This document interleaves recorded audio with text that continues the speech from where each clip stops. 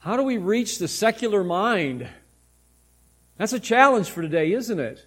How do we reach people who have no knowledge of the one true God? We've got so many isms. We've got narcissism, agnosticism, atheism. There's one thing in common with all of them, and that is that they worship self. How do we turn people who worship self into people who worship God? I think our first goal is to show them how untenable that way of living really is. You can't live a self-indulged life and ever hope to find joy. Joy is only found when we have a right relationship with our Creator and right relationship with other people. That is what sustains joy. The second thing we need to do is to show them that God has left His fingerprint. God has left His fingerprint on this world. Our universe is so complex. This is my Father's world, and He has left His imprint on everything. Not only has God left His imprint in creation, God has left His imprint on the human heart. Every one of us has a divine knowledge of the Creator through our conscience. We all know right from wrong. We all know what values are. We all enjoy fellowship with people. We all have feelings. That doesn't come from premortal soup. It comes from a Creator. God has left His fingerprint indelibly through history. You look at the history of the nation of Israel. God has left His imprint in this nation. He strategically placed Israel between two of the greatest empires, between Egypt and between Mesopotamia, the King's Highway, so that everyone had to travel through Israel and they came in contact with the God of Abraham.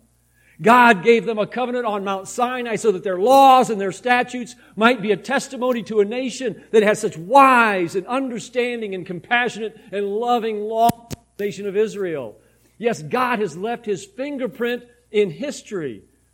We need to show people that God has left His fingerprint, not only His fingerprint, but His person in the incarnation, Jesus Christ. If we want to see God, all we have to do is open the pages and see Jesus. God condescended and became human flesh so that we might know Him. John 1:14, the Word, Jesus, became flesh. And He dwelt and He lived among us, and we beheld His glory, the only glory of the begotten of the Father, full of what? Grace and truth. That's our God. No man has seen God at any time. The only begotten of the Father, who's in the bosom of the Son, who's in the bosom of the Father, He has exegeted the Father. He has declared Him. He has brought out all the nuances of every attribute of God, and we see it in the person of Jesus Christ. We need to reach our lost secular friends by showing them their life is untenable without Christ, and that God indeed has left His fingerprint on this universe, in our hearts, through history, in the person of Jesus. Last time I spoke from this passage, I gave you a quote from Charles Spurgeon, and that was, evangelism is one beggar going back and finding some other beggars and saying, look, I have found a loaf of bread, and taking them back there.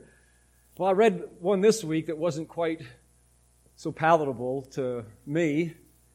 Charles Spurgeon also said this about evangelism, and this one really cut me, and I had to really ponder it a while. He said, either you're a missionary, drama, I forgot the rest of it, or you're an imposter. Thank you, Tracy. You can tell I read the sermon to her. Either you're a missionary or you're an imposter. And I said, ouch, Charles, that one hurt. Now, how do you become that missionary? I mean, Paul's a missionary here, and he's in the city of Athens. Well, there's hope for all of us. Jesus took a bunch of fishermen, and he said, "Come and follow me, and I will." Notice that's future tense. There's hope for all of us. I will make you, and then the complement, to become fishers of men. It's a long, slow process, and God's working on all of us to become better equipped evangelists. And this morning's message is to do that, is to equip us. So I find 4 principles, the eternal principles that will help us to be better evangelists. So if you're a note taker, you can write these down. I started with all with C's so we could remember them. I don't usually alliterate my sermons, but this one I did. Common ground. The place to start reaching the secular world is common ground. The second C is conscience. I'm sorry, that's not the second C. The third C. I'm trying to do this without notes because if I followed 6 pages of notes this morning, we'd be here for 2 hours. You're saying amen. Don't use your notes, Patrick. The second C, creation. We find common ground, we move to creation, then we go to conscience, and then we call to Christ. So let's start with common ground. Common ground. How do we find common ground with people? It is a slow, hard work of befriending and building relationships. There is no shortcut. You've got to have people into your home. You've got to be in their home. You've got to find out what their hobbies are, what their interests are. What is it that makes them tick? What is it that they are passionate about? That's what you've got to do. And it doesn't happen by accident. Paul, when he was waiting in Athens, says that he saw what was going on and it provoked his spirit. There was something going on in Paul's heart. We see this word to perceive 2 more times in this passage. It's used 3 times altogether, but it's used in verse 22. Men of Athens, I perceive. The word perceive means to take note of, to meditate on, and then to think about what it means intellectually, not just to see it. He perceived it. He saw it in his eyes, mind, and heart. And then it says, as he was passing through, he was considering. It's the exact same Greek word, but that word considering has got a little preposition in front of it, which means again and again and again and again. Ana. Paul was considering it, meditating on it, thinking on it. How can I reach this generation of Athens? What do I need to do? And then the aha moment hit him when he walked by. He said, this is my en route. This is my common, this inscription to the unknown God. That's my avenue. That's my plan of attack. Last week I was able to witness to a young man because I knew what was interested to him. He was going on a mission to Portugal. Not Portugal, Brazil, and they speak Portuguese. And he sent me his letter, and I said, yes, send me your letters when you go. Not because I'm interested in exactly his mission work in this country, but I'm interested in him as a person, in his soul and his heart. And he had a little quote about faith, and that was important to him, and his whole letter went on about faith. But it was very, very confusing in his letter because faith was all these works that you had to do. And so I said, I noticed in your letter as I was considering it, and you're very interested in faith. Let me give you another quote about faith. O foolish Galatians, who bewitched you? Before your eyes, Jesus Christ was clearly portrayed as crucified. This one thing I want to learn from you. How did you receive the Spirit? By the works of the law or by the hearing of faith? Are you so foolish? Having begun in the Spirit, are you now perfected or made perfect? By human effort. Oh, foolish Galatians. So I just sent that to him. I said, meditate on that one. That's a good quote about faith. But I took what was interesting to him and he was passionate about, and I turned that toward an evangelistic opportunity. That's exactly what Paul is doing. He's finding out what they're interested in, and he's turning it into an evangelistic opportunity. He says, I saw your unknown God inscription. Let me tell you about Him. Let me give you the background of this inscription. The city of Athens, hundreds of years before the Apostle Paul ever got there, was under this bubonic plague. It was horrific. People dying by the thousands.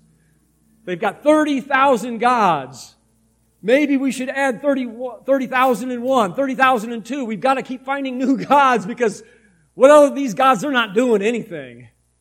And if they kept building more altars and building more shrines, and the gods kept doing nothing about this plague.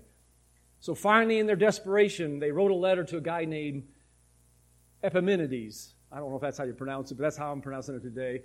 Anyway, this Epimenides was supposed to be this great philosopher. So he comes to the city of Athens. He looks at all their altars, and he comes up with two premises. He says, one, all of these gods are inferior. And there's a God that you have forgotten about. And it's not a God of statues and stones and rock and man's art and carvings. It must be a God who supersedes all gods. And this God, He must be all-powerful. He's going to stop this plague. But this God must be all-merciful to overlook your ignorance. Let's let some sheep go. And wherever the sheep lay down, you go and you build an altar on that spot and you sacrifice that sheep to this unknown, all-powerful, mysterious God who exists outside of time, space, and matter. Sounds like Epimenides was having a reformation, a revival in the city of Athens. They did it, and all Greek writers tell us that the plague immediately stopped. Unfortunately, that Reformation didn't last long, and they walked right back into their multiple gods and building idols all over the place. And when Paul saw that, Paul was aware of that story. He was aware of the history, and he says, I want to take you back about 300 years when you guys knew better. Let me tell you all about that God. Common ground. Secondly, finding common ground means that we point our unbelieving friends and our family members, our co-workers, to Christ through their interests. We need to be good listeners. We need to be good observers before we become speakers. I learned that in Ireland pretty quickly. I won't go into any stories about that, though. Creation. Paul starts right there at creation after he found common ground. Turn in your Bible to verse 24. He says, God who made the world and everything in it. There's only three possibilities for our creation. There's only three possibilities for our existence. And this is where I want you to take a few notes if you want to. One, God created it from nothing. That's one possibility. And your atheistic friend may say, whoa, I can't buy that. That's too mysterious. That's too much sounding like a miracle. Well, let's wait till we get to option number two. Option number two is everything in the universe popped out of nothing from nowhere. That's a possibility. And if God didn't create it, where did it come from? It came from nowhere, from nobody. Okay, we've got a third option. The universe has always existed. Now let's examine 2 and 3 before we go to God created everything. Number 2, it popped nothing. You know, I've been to magic shows before, and they're pretty impressive, aren't they? You just watch the magician, and he sticks something out of his sleeve and takes a handkerchief and waves it around and pulls out a dollar bill or whatever it is, or he takes his hat and taps it and pulls a rabbit out. That's kind of what option number 2 sounds like. It sounds like magic. Everything popped out of nothing and nowhere. You know, magic has got at least got a hat to work with, and it's got a magician to work with. That option's got nothing. It's illogical. And not only is it illogical, it is unscientific. We have never observed anything creating itself from nothing.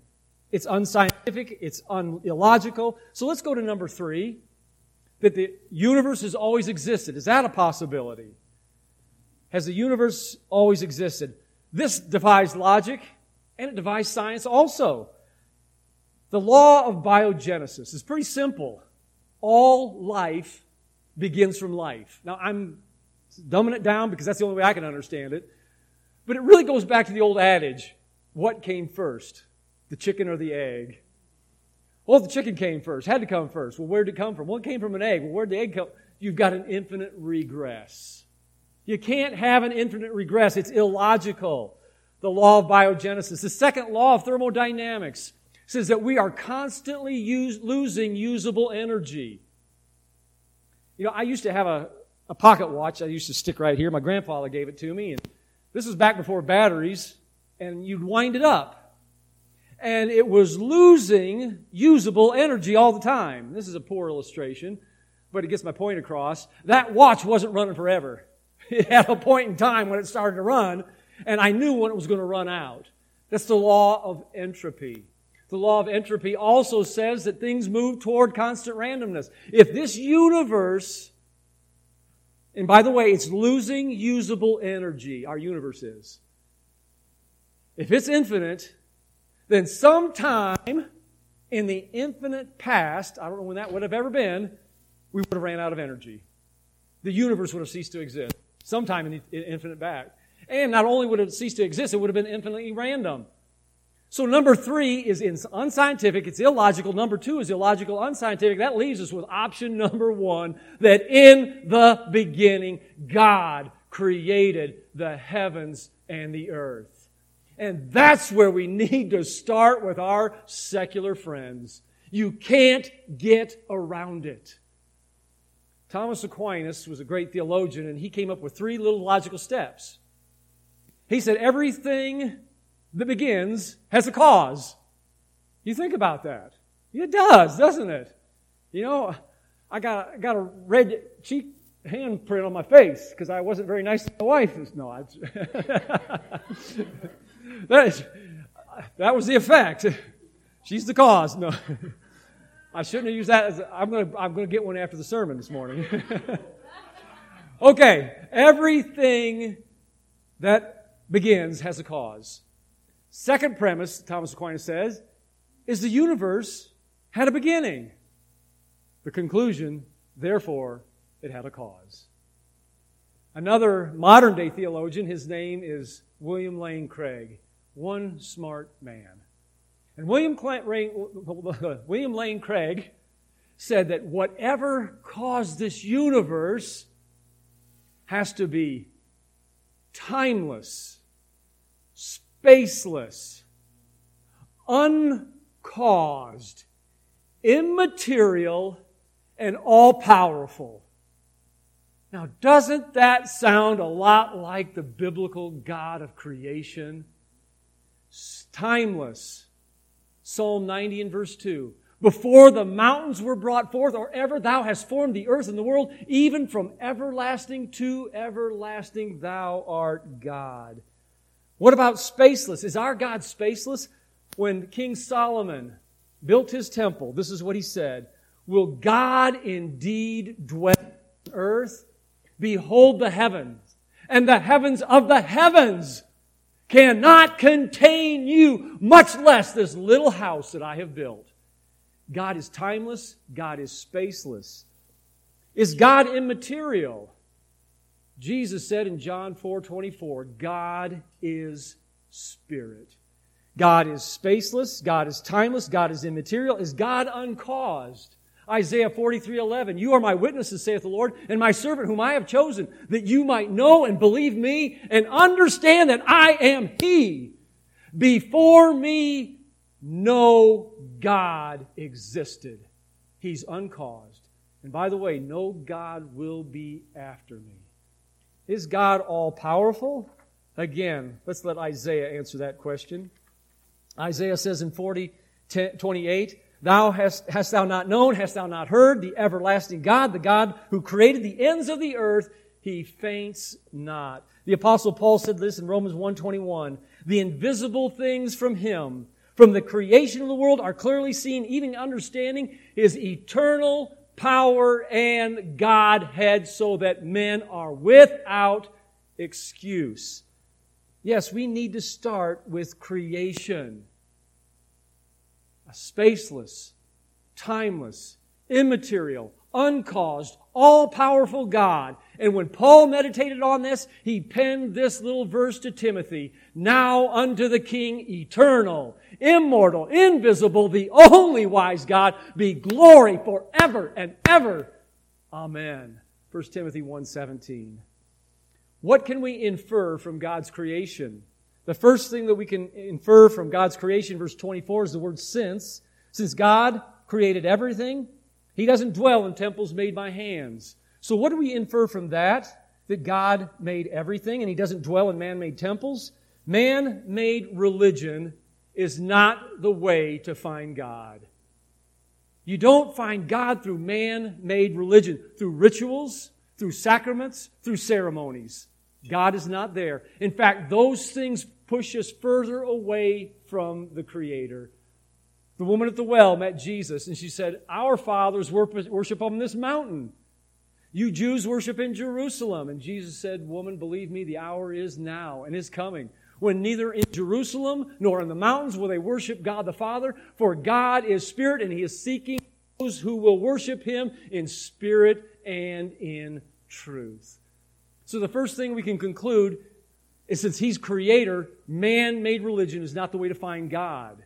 Second thing that we can conclude from this, nor is He worshipped with things made by man's hands. Verse 25, nor is He worshipped with men's hands as though He needed anything. We don't find God through human works. We don't come to God through human works or through human effort. Isaiah 66:1 says this, "Thus says God, the Lord who made heaven, it is my throne, earth is my footstool. What house will you build me? Where's the place of my rest? For all these things my hands have made. And all these things have been, saith the Lord. But to this man I will look." Who is it that God will look to? Not through human worshiping, but to the man who's of a poor and contrite spirit. To this one I will look. The second inference that we can draw. A third inference that we can draw from God being the creator of everything is that God has put in every human heart an internal GPS that's pulling us to God. And we can use this to our advantage. Verse 25. The end of verse 25, we see the word since again. Since He gave breath to all and to all things, He made from one blood every nation to dwell on the face of the earth. What else has God done? Put this GPS in us. He's determined our pre-appointed times and our boundaries of their dwellings. And what is the result? Verse 27, so that they should seek the Lord. God has put this eternal, internal GPS. How did He do that? Look at the verse. It says, God gives to all life and breath. At that very moment, when God took Adam and breathed into him the breath of life, He stamped on your heart the image of God. Is that just true for Adam? No, it's not. It's true for all of us. John chapter 1, verse 3 through 9 tell us this. It starts out by this. It says, all things were made by Him, and without Him nothing was made that was made. And it says, in Him, in the Creator, in Jesus, was life. And what was the life? The life was the light of man. That was that internal compass. The light shined in the darkness, and the darkness did not comprehend it. But there was a man sent from God whose name was John, and he came to bear witness of that light, so that all men through him might believe. He was not that light, but came to bear witness of that light. That was the true light. Listen to this verse, 1:9. That was the true light that lights every man coming into the world.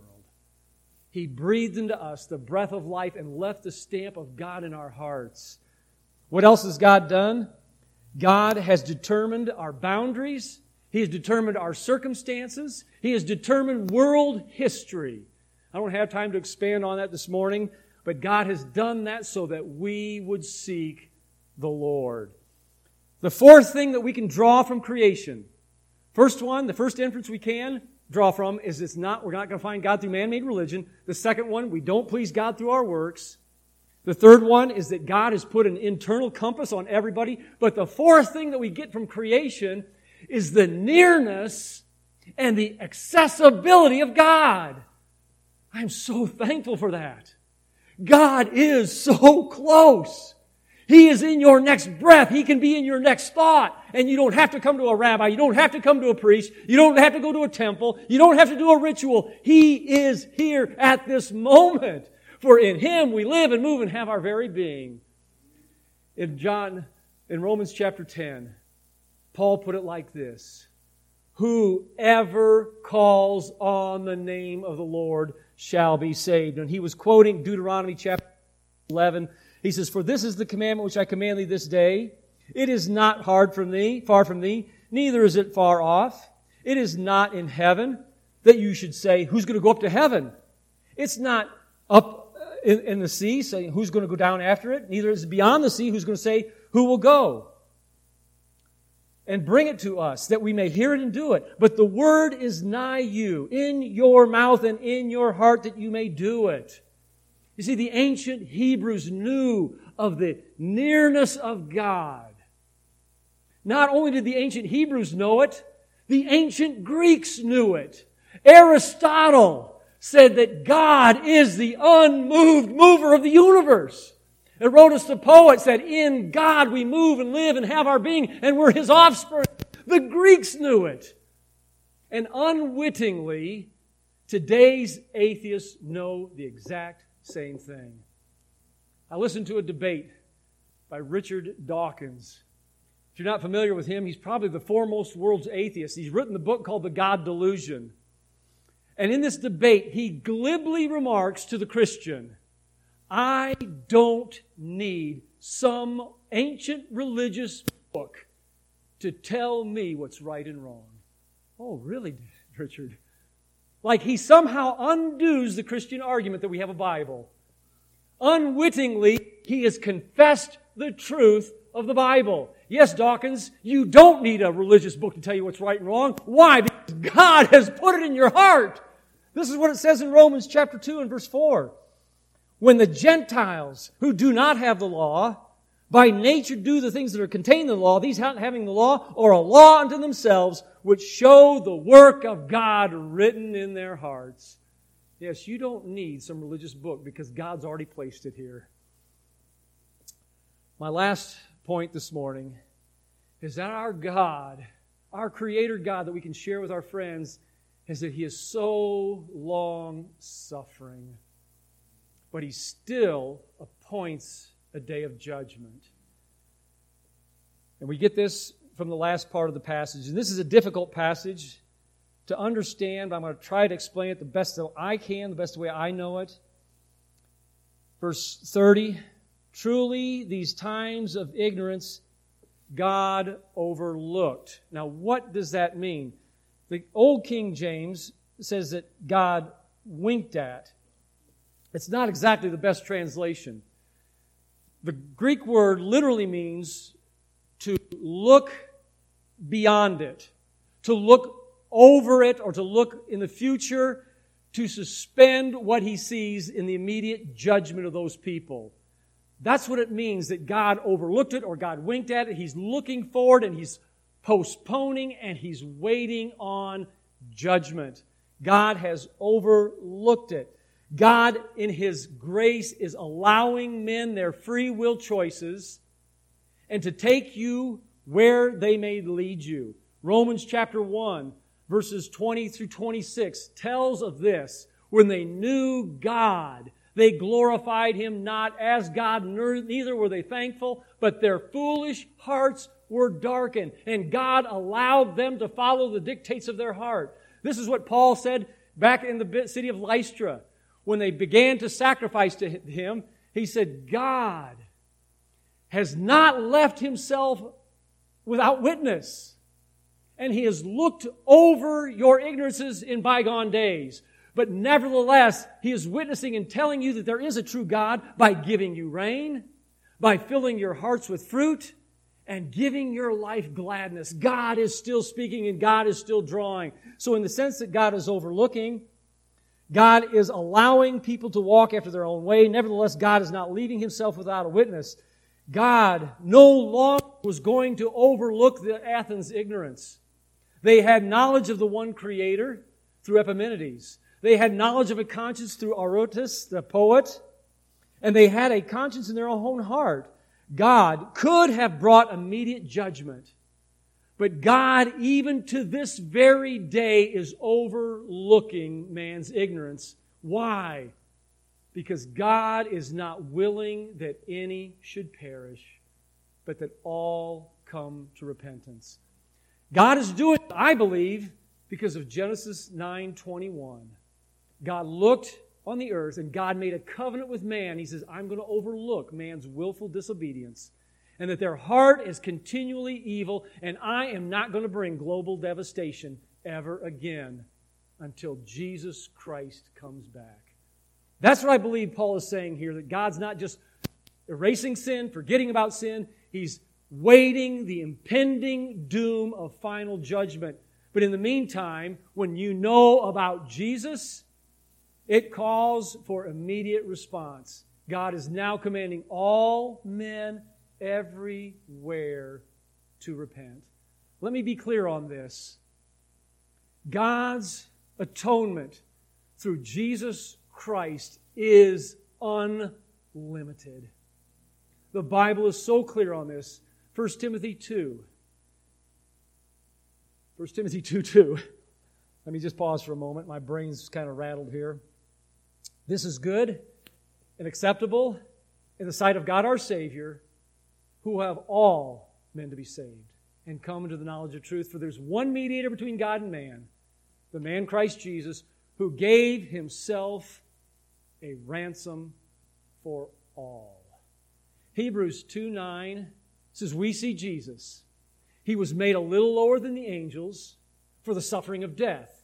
He's crowned with glory and honor. Why? So that He, by the grace of God, might taste death for every individual, every man. 1 John 2:2. Jesus Christ is the propitiation for my sin and your sin, and not only ours, but also for the sins of who? The entire world. John 3:17. God did not send His Son into the world to condemn the world, but that the world through Him might be saved. Because you know what? We're condemned already without Christ. So we need to be direct, and we need to call people to Jesus. With greater knowledge, there's greater accountability. Jesus said this, if I had not spoken to them, they had not sinned. But now they have no cloak for their sin. Once we tell people about Jesus, we must push them toward a decision to trust and follow Him. Jesus went on to say, if I had not done among them the works that no man had done, they had not sinned. But now they have both seen and hated both me and my Father. The command is universal. What are some things that we can glean from this passage that we can take home today? One, if I want to seek to save people, or I can't save anybody. If I want God to use me to reach people, I must be relational. I must take time to invest in their lives, and I must take careful observation of the things that are important to them. Secondly, I need to pray for wisdom that God will show me how to take that interest and turn it into an evangelistic opportunity. We've got to know our Scripture. John Wesley said this, any mature Christian should be able to take any passage of Scripture in the Bible and go from there and lead someone to Jesus. We need to talk to people about the wonder of creation. Have you ever thought about creation? I mean, really thought about it? It will just boggle your mind. This week I was thinking about the earth in its orbit around the sun. Job says that we hang in space on nothing. How does that happen? Now, Soren can tell us the physics behind it. Two things, inertia and gravity. I understand inertia and I understand gravity. Inertia, you put water in a bucket, you do this as a kid, right? And you take the bucket and you swing it around and around the water. That's inertia. It's keeping that water into the bucket. The earth is spinning around, and that's the inertia. But what's the bucket? The sun's gravity. And those two things have to be in perfect balance. I looked it up in the Britannica Encyclopedia as I was studying. And this is what it said. We are the luckiest planet everywhere because we stay in our orbit in the universe. Thank goodness for the orbit. I thought of Romans 1:25. Thank goodness for the orbit. No, thank God that He's so wise and all-powerful. They worship the creation rather than the Creator who is blessed forever. Amen. So we need to just point people to the wonders of creation. We need to use man's innate knowledge of what true spirituality is. People intuitively know that spirituality is not about a religion. It's not about rituals. People intuitively know that when you begin to talk to them. And one of the things that push people away is this thought of organized religion. Well, we're not unorganized here, but we're not about rituals either. We're about a living relationship with a God who breathed into us the breath of life and that we can know Him intimately through the person of Jesus Christ. That's what people need to know. We need to also point them that there's only one sacrifice, and God has got an objective standard by which He's going to judge us. And He's given verification. The greatest event in antiquity is the resurrection of Jesus Christ, and there's more evidence for it than any other historical event. Point people to Jesus and the resurrection. Let's close with prayer. Father, Paul, in the wisdom that You gave him, walked through all the implications of being one divine Creator. Lord, those are all tools that we can use as evangelists. But God, it's got to start in our hearts. We must be moved, we must be broken, and we must be stirred when we see lost people around us. I pray for us as a body of Christians, Lord, that God, that we would take serious the call to take this message to the ends of the earth. The book of Acts is modeling it for us everywhere, and we have received that same Holy Spirit that gives us power to be Your witness.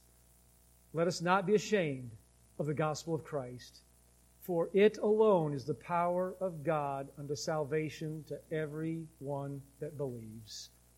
We pray this in Jesus' name. Amen.